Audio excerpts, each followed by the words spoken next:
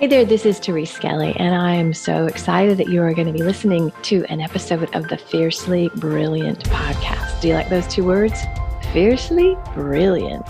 My hypothesis is that you are here for a reason. We all are. Our souls have led us on journeys that have very often taken some twists and turns, and sometimes it's not pretty. Sometimes there's struggle and there's loss and there's challenge, and in the middle of that, there's always a way out. And it's those times that often lead us into our great life and work. So you're going to hear stories in these episodes of myself and other beautiful people that share the journey. They share how they got to the place where they're standing, working in their brilliance, and being the powerful leaders that they are. So stay tuned and enjoy this episode. Hey, this is another episode of the Fiercely Brilliant podcast with Therese Skelly. And today's episode is going to be a really, really special one. I have known this guest her whole life. This is my cousin, Bridget Costello. And I invited her to share her story because it's one that hopefully you've never had to live through. It's a story, and I'm just saying this could be a 2 Kleenex alert. This is a story of loss and then moving on with your life. And so I'm so happy to have you here, darling. The show is about showing how you can live in the midst of loss, beyond loss, in spite of crazy things happening. And it's called the Fiercely Brilliant podcast. And you live fiercely brilliant today. I know your journey, and you are living a beautiful life. You have a beautiful family. So why don't you just start telling us like what you do today and what you love about it? Well, thanks, Therese, cousin. It's really nice of you to have me on this show and to tell my story. So I have been in the nonprofit world for the last 33 years, actually. So it's been a really long time. Yeah. And so I've served all kinds of nonprofits throughout the Valley. But currently, I'm the Director of Development for Free Arts for Abused Children of Arizona. And I'm also my husband and my family and I, we head up a foundation called For the Love of Connor, which we established after we lost our son about 13 years ago in 2008. So those 2 things keep me busy, but I'm also the grandmother of 5 grandchildren, 4 granddaughters. And they're so adorable. Oh my and what's so crazy is 5 years ago, my daughters were married. And so in 5 years, we've had 2 marriages and 5 grandchildren. So boom, boom, boom, boom. Yeah. And they're beautiful. They're beautiful girls with great husbands. Like you have, good. Yeah. But I know life wasn't always easy. So do you want to just start by telling the story of Connor and his life and anything you want to share?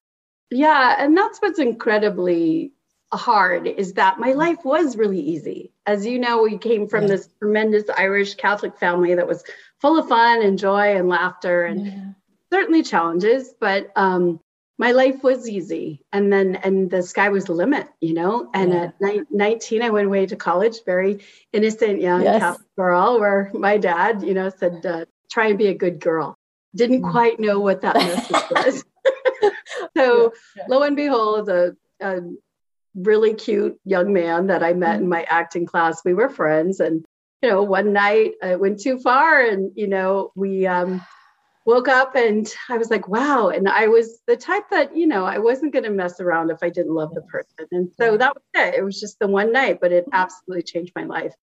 And, being Catholic, and I don't even think really being Catholic has anything to do with it anymore for me. It's just, I was able to give this life because of my family, and so as a woman, I, wanted to affirm that. And so I brought Connor into the world. And, when you have a situation like that, you're like, wow, I'm making a lot of challenges and a lot of sacrifices to have this baby.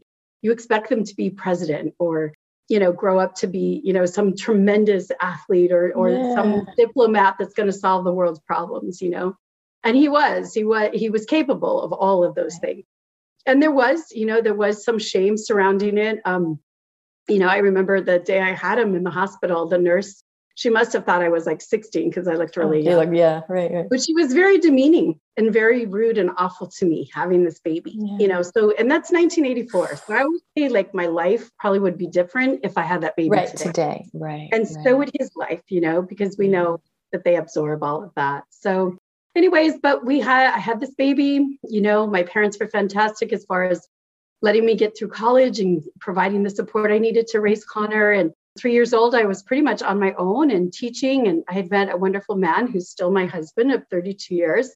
And life was going. And then when he hit about 6th grade, he fell into addiction. Really, not anything huge at the beginning, just little stuff, trying pot here or there. Mm-hmm. He was always kind of crazy. And then it just began this wild ride of, I'd have to say, 10 years of just up and down and up and down. And he used to say to me, Mom, there's 2 drugs I'll never do, and that's meth and opiates. But they get to the point that their life gets so shattered that there's nothing left to do but those, and I don't know if he ever did meth, but he really fell into the opiate crisis that we have in our country. So at 24 years old, he had probably had 6 overdoses where he would go into a doctor's office and he would get prescriptions of hundreds of opiates, and he'd take them, and then they'd end up back at the doctor's in the hospital trying to revive him back to life. And so it was this tremendous, through high school, we had some successes. We sent him to a program in Montana, and this is how dynamic he was. There was 300 kids in this program because we kind of were like, it was kind of like parent jail that you sent them to. Right. Because I was like, you have to get a degree and you have to, be alive at 18. Yes. Those were my 2 premises, So he did. He got the degree, but he convinced them to go down to the local high school so he could play football. And he was the only kid that they allowed to do that. Yeah, so that's how powerful he was. And it's so fun because I have all of these newspaper articles from Thompson Falls that Connor was an outstanding football player. Yeah. And he had scholarships to go to college and play ball for community colleges and different things. But the minute he got out of structure, it was very difficult for him to self-regulate. So I know so much more about addiction now that I didn't know then. And we know so much more about opiates that we know that I didn't know then. But after years and years of this, he became very sick and he went to rehab one last time. And that time he sincerely wanted to go for himself. And he was 24 years old. Yeah. And he went, and then he came home after 30 days, which we now know 30 days is nowhere near enough. And he came home and he used once and he died. And so that was a tremendous tragedy for our family, and the impact that it had on us and me as a mother. And, but I think for me and, our grandmother, I had this one visit with her. And I always look back and I think, and this is why I think it's very important for women to tell their story, because our grandmother shared the story of losing her first baby. And she said the way that she got through this was, it was terrible, that she lost his first child to whooping cough. And she said the way she got through it was people kept asking her to do things. So even the local guys who'd go to the bar come by and pick her up, and she'd go betting on the horses. Probably feeling like she wanted to die because she was so grief struck, but she got herself out, right? That's what she said. She said, I just said yes to everything. Yeah. And at the time, I was 16 when she told me that story, and it didn't really mean anything to me, And she said, slowly her grief lifted, and then your mom came along, and she said, she was blessed with more children. And so when this happened to me, those words resonated with me and just stuck with me. And I said, I am going to say yes to everything that comes along, because I feel like it will lead me to him, and it will also, in the meantime, sustain me. But I had people descend on my door that literally carried me, best friends. Just that were there and were there for me. And then as the grief lifted, I think when you have a child and they're gone, the one thing that I think is, and this, having lost your parents and lost your husband, the world is going on, and you're right. Wait, what's, somebody significant left this earth today. Yeah. And yet people are still driving and walking and going to work. But you're like, the world is not going to be the same, right? Yeah. So for me, I wanted his legacy not to be about being a drug addict, but to be about the powerful person that he had the potential to be that got lost in the disease, So that's why we started the For the Love of Connor. Right. And because I've always worked with children's charities and schools and organizations, I really felt like God led me to these different charities to, choose and to honor them in this profound way. So it's been a really great journey. And for me, like having his legacy be remembered every year. And now we're coming into the 10th year of the event. And, it's just been a really healing way for me to still say he still exists and he's still doing work on this earth, Okay. We have a lot to unpack. Yep. Okay. Well, thank you for telling this story. And anybody that's listening as a mother is like, how the hell do you survive that? And so I just want to start, we'll get there, but I just want to start at the beginning. Yeah. You talked about being in a very Catholic family and holy crap, I'm pregnant now. How did you manage the shame? How did you push back and not let yourself be like crumble under the bad thing that happened to you? Yeah. And I'm not saying that it was bad, but I think people looked at like, oh my God, she got herself pregnant. Her life is over. Yes. Yes. Right. So how did you, because like you say, it's different now, but all those years ago, it was in a very, tough situation. Yeah.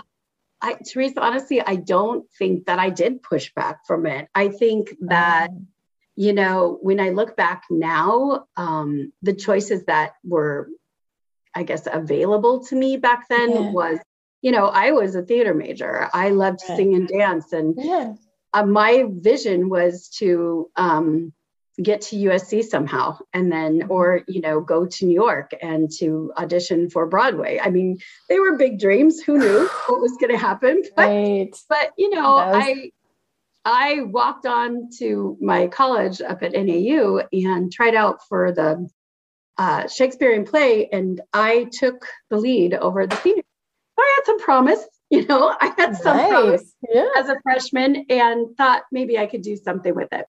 But, so what I feel sometimes now is that what happened with it wasn't that people were like, you were a bad girl or person. It's that they put me in this box that I could no longer do these things. Right. Yes. So, and you need to just, find a nice young man, what I mean? Like it was. And your options are limited, right? Yeah. It's got to be, somebody very special who's going to take you now, and I, ow. Yes. And he is very special. You did a good job with your husband. He's a good one. So, but I remember even dating when a guy that was crazy about me. And then after he learned that I was pregnant, he made the comment, you were perfect, but I wasn't anymore. Right. So I took on all this stuff. And I think it took me a long time to kind of, I just got it through, right? Like, I got married, I had other children. I didn't really think about it. But if you look back on it now, it was very limiting. I should have maybe had the option to go into TV production or because I've been around TV production now and I love it, and it's like, and do something different. But I think, I don't know. God always has a plan for you where you're going. And 100%. Yeah. Great. So I'm happy where I ended up, but I'm not sure that I did have strength really to push back from it. So, like you say, your God knew. Well, I want to talk about, and I don't want to make it the legacy, but I remember being at the funeral because we all knew he had died of a drug overdose, right? And I remember you stood up there and you said, "Look, we're going to talk about this." Right. Because I don't want any of you dying. And so talk about, because that was how many years ago? Now it's talked about. Like my son, John, who is 22, he's probably had 10 friends overdose. Like now it's, but back then it wasn't as prevalent. He was at the beginnings of the opiate crisis, right? And people weren't talking about it. It was the family, and I was so impressed that you were like, no. And so isn't there stories of like his friends getting choked up? His friends that because Connor sacrificed himself, his friends changed. So why don't you share some of that? Yeah. I mean, I really think because, there were 13 grandkids to my mom and dad. And now there's 12. And I can very happily say that none of them have fallen into addiction in any capacity. And I think that experience of losing a cousin had a huge impact on them, as well as I've had even more distant cousins tell me that it made a huge impact. We've had friends tell us that, people are getting sober in Connor's honor and legacy. I had a friend this year that went into rehab, and, an older, 40-year-old woman, and really suffering. And she said, I am doing this in honor of your son. And so, I think by telling my story, number one, there's not a family on this earth that hasn't been touched by addiction in some capacity. Right. And, maybe not to the tragic loss that we have, but I think, my prayer for Connor at the end was, God, either heal him or take him, because the addiction was ravishing our family, right? Yes.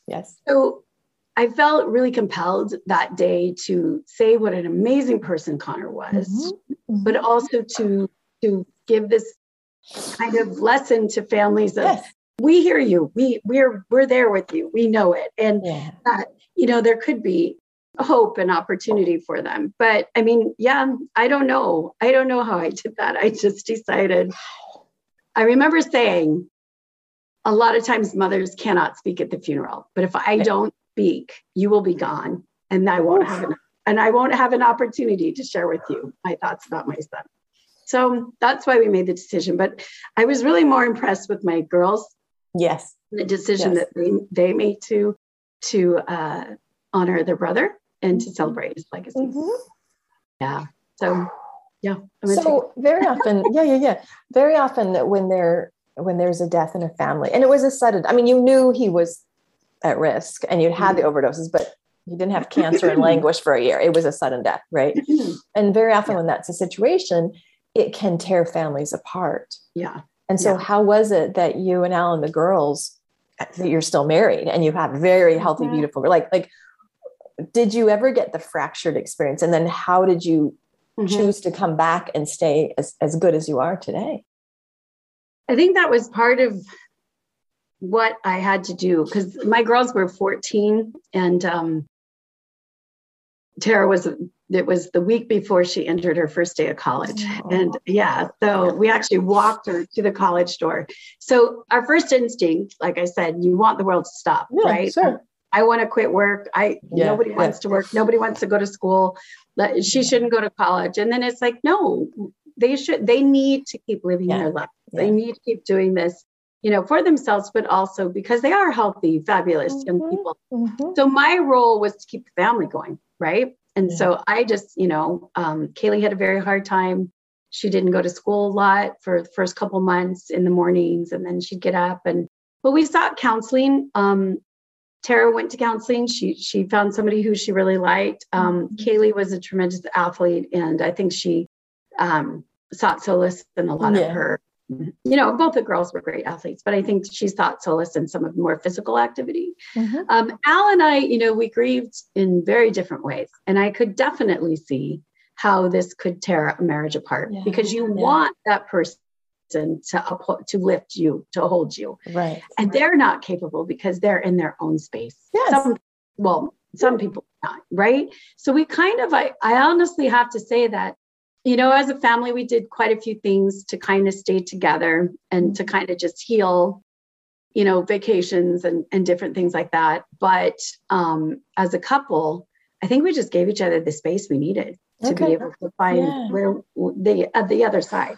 And didn't put the pressure on the other person to heal me or to heal, and there could be, because, there's blame, that people can give on all different sides, and so including, I blame myself, for a long time. And one of the things that I did was, in the healing process, mediums kept coming to me and they kept, unbelievable stories of, things that they couldn't possibly have known except through Connor. It's real. Yeah.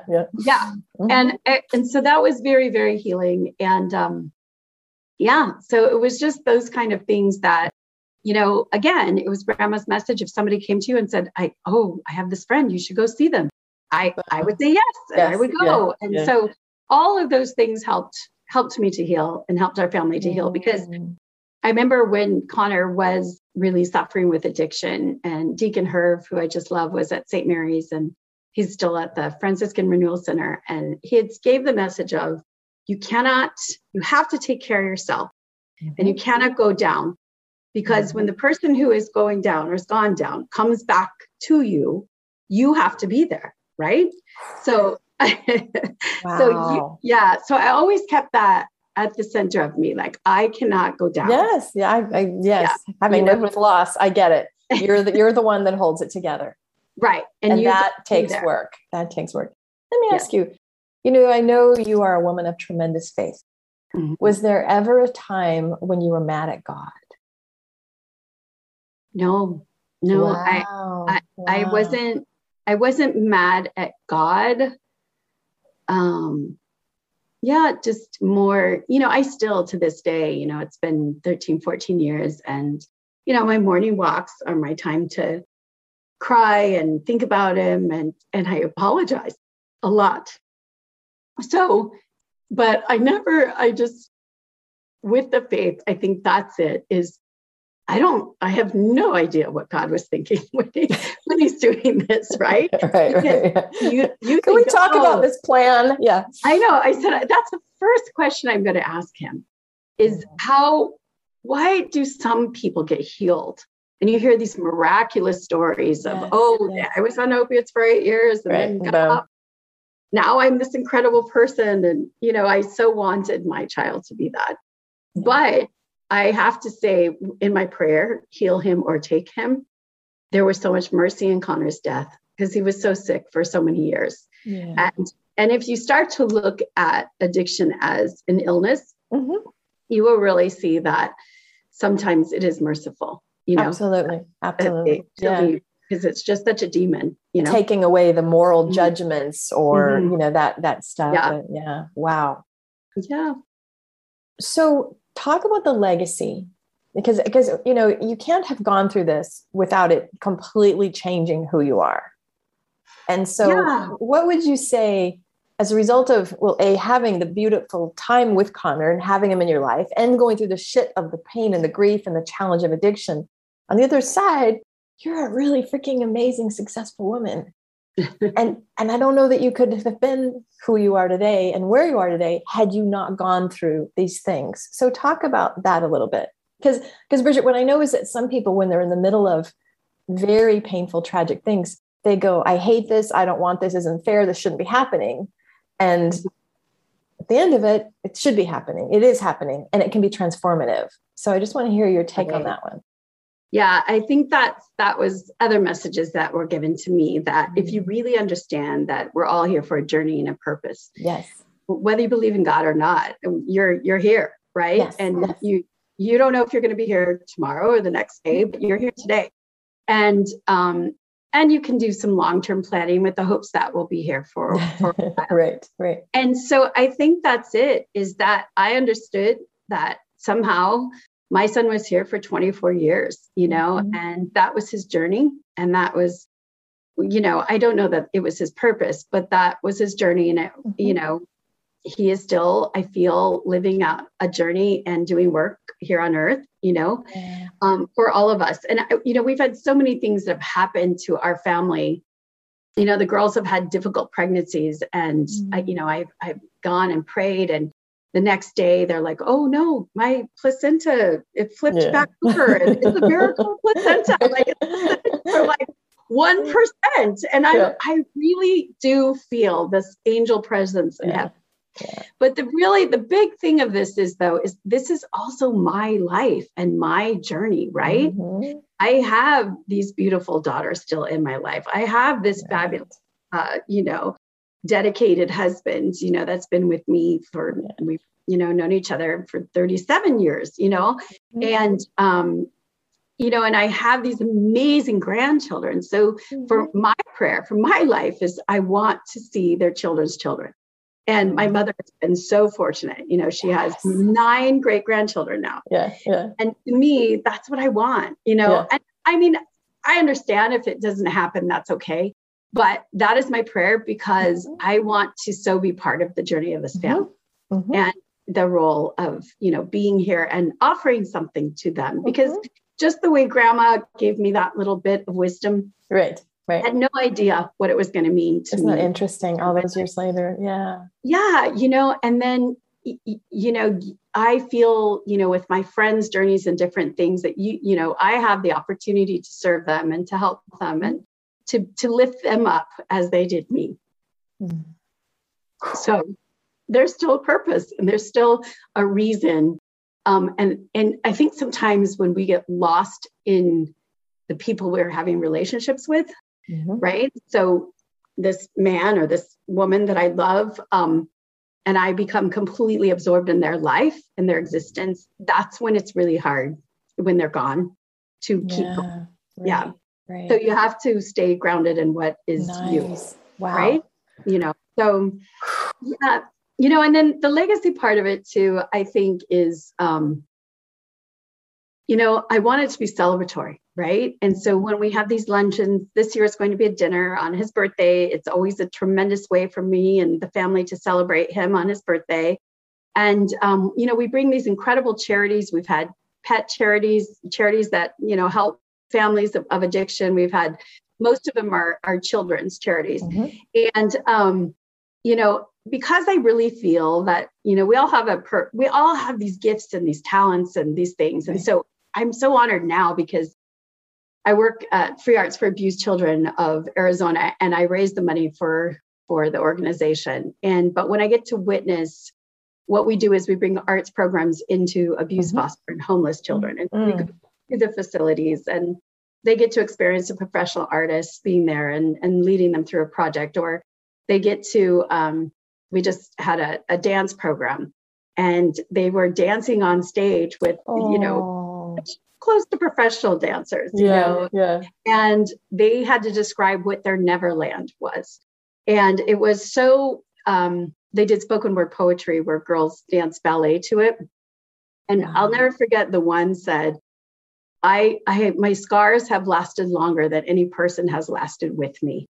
And so if you think about that, to me, it's like, you know, I'm not in the trenches with them, but I'm raising them so that they can have these profound programs. And, you know, the mission of what you know, where I work now is we turn children's trauma into resilience to the arts. And that word resilience, it's my life story. It's my family's life story. Right. And it's our ancestors' life story. Yes. I always say so much so. Absolutely. Yeah. We're from this kick-ass family. If you've ever read anything about the famine and how people left in droves, we didn't leave. We survived. We stayed in Ireland. And so to this day, my father's family is so strong. Like they don't have allergies or, you know, it's amazing, you know. And I think that's because was this tremendous, there were hardships there, but they had a sense of resilience and survival. And so I really do think that has been a common thread that has been passed to our family. But I also think you have to work at practicing resilience, right? You know, so, and that's what we're trying to teach at Free Arts is beautiful. These children could do nothing about their experience. I could do nothing about my experience with Connor. Like no matter how many rehabs I sent him to and special schools and inspirational people coming into his lives. We sent him to a totem pole builder in Canada. Eclectic. Yeah, right. I mean, we tried everything. I know. And there was no way that I could change that situation. Right. So all I can do is survive under the situation, right? And it's the same as the kids from Free Arts. Like they can't change that their parents, they can't change that they're foster. They just can be resilient and learn these skills to help survive. So. Wowza. No, and you are such a beautiful model of resiliency, because a lot of people that have lost a son become bitter or hardened or hate God or divorce their families or shut their heart off, right? and you're none of those. And so again, the podcast is Fiercely Brilliant. You live your brilliance through the free arts, through the expression with your kids and your grandkids. And oh my God, you should hear her sing. She sings at all the family functions. And so you still get funerals now. I know, sadly, my God, we need another wedding or something. But anyway, so if somebody's going, as we wrap up, if somebody's going through something that feels like, because resilience, I think sometimes it's when you're in the middle of it, you don't realize you're resilient. It's like in retrospect, you're like, crap. Wow. Oh yeah. Like, you know what I mean? Then it becomes a thing you can cultivate. Mm-hmm. But what would you say to somebody that is, if they're looking at something, and maybe it's not the death of a child, maybe it's another death or a loss of something or divorce or grief, or what advice would you give? I would say make connections, make connections to those people that love you and support you and want to be there for you during your time of need. And I mean, I literally, my friends carried me through the toughest times of my life. And I have a friend who just in the last 2 years is going through a divorce. She was married for over 2 decades, and he went off with a young whatever. So, yeah.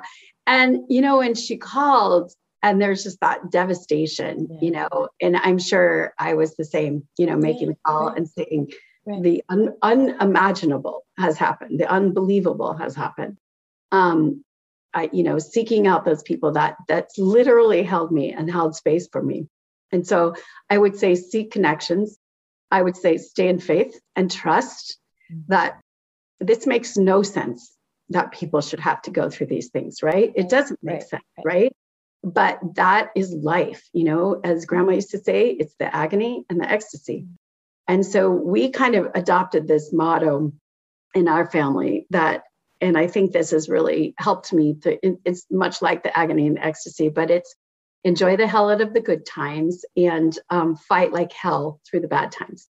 And so that's the thing. It's like, you have to just find those little pieces of yourself that are still there and connect and love the people that are still in your life, but then when you have the opportunity to have a good time, really enjoy it. Yes, and we do in the clan. There's a lot of good times in the family. Yeah, there's good times every day. You can listen to a fabulous podcast. Yes. I love podcasts. And that just can uplift your soul and take you to it. But I'm all about that. Like, because I've had a lot of tragedy as well. It's like, where can I find joy? And it's a conscious choice. Because you could be sitting there and like, oh, I don't, no, get your ass up, go find it. And what you said connect, but more so because I think a lot of women are like, no, I'm fine. No, I don't need. Yes, you do need. Mm-hmm. You say yes, even if it's uncomfortable, even if you feel vulnerable, even if you feel like, oh, I don't want to be a bother. Yes. That's old messaging. It's bullshit because people want to hold you and support you and nourish you.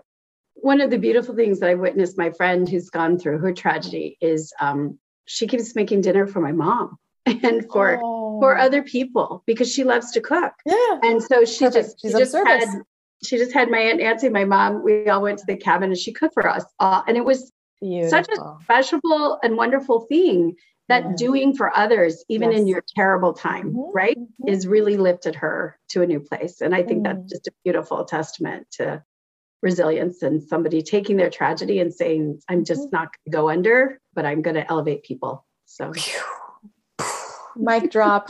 All right. So there's Free Arts and we're going to put the links there. It's a local organization. Is that right? Is it local to Phoenix? Okay. Yes. And our hopes are to expand. We actually did expand some with the pandemic. We were able to send some take-home projects to Flagstaff and up north. So, but it's mainly Maricopa County. So okay.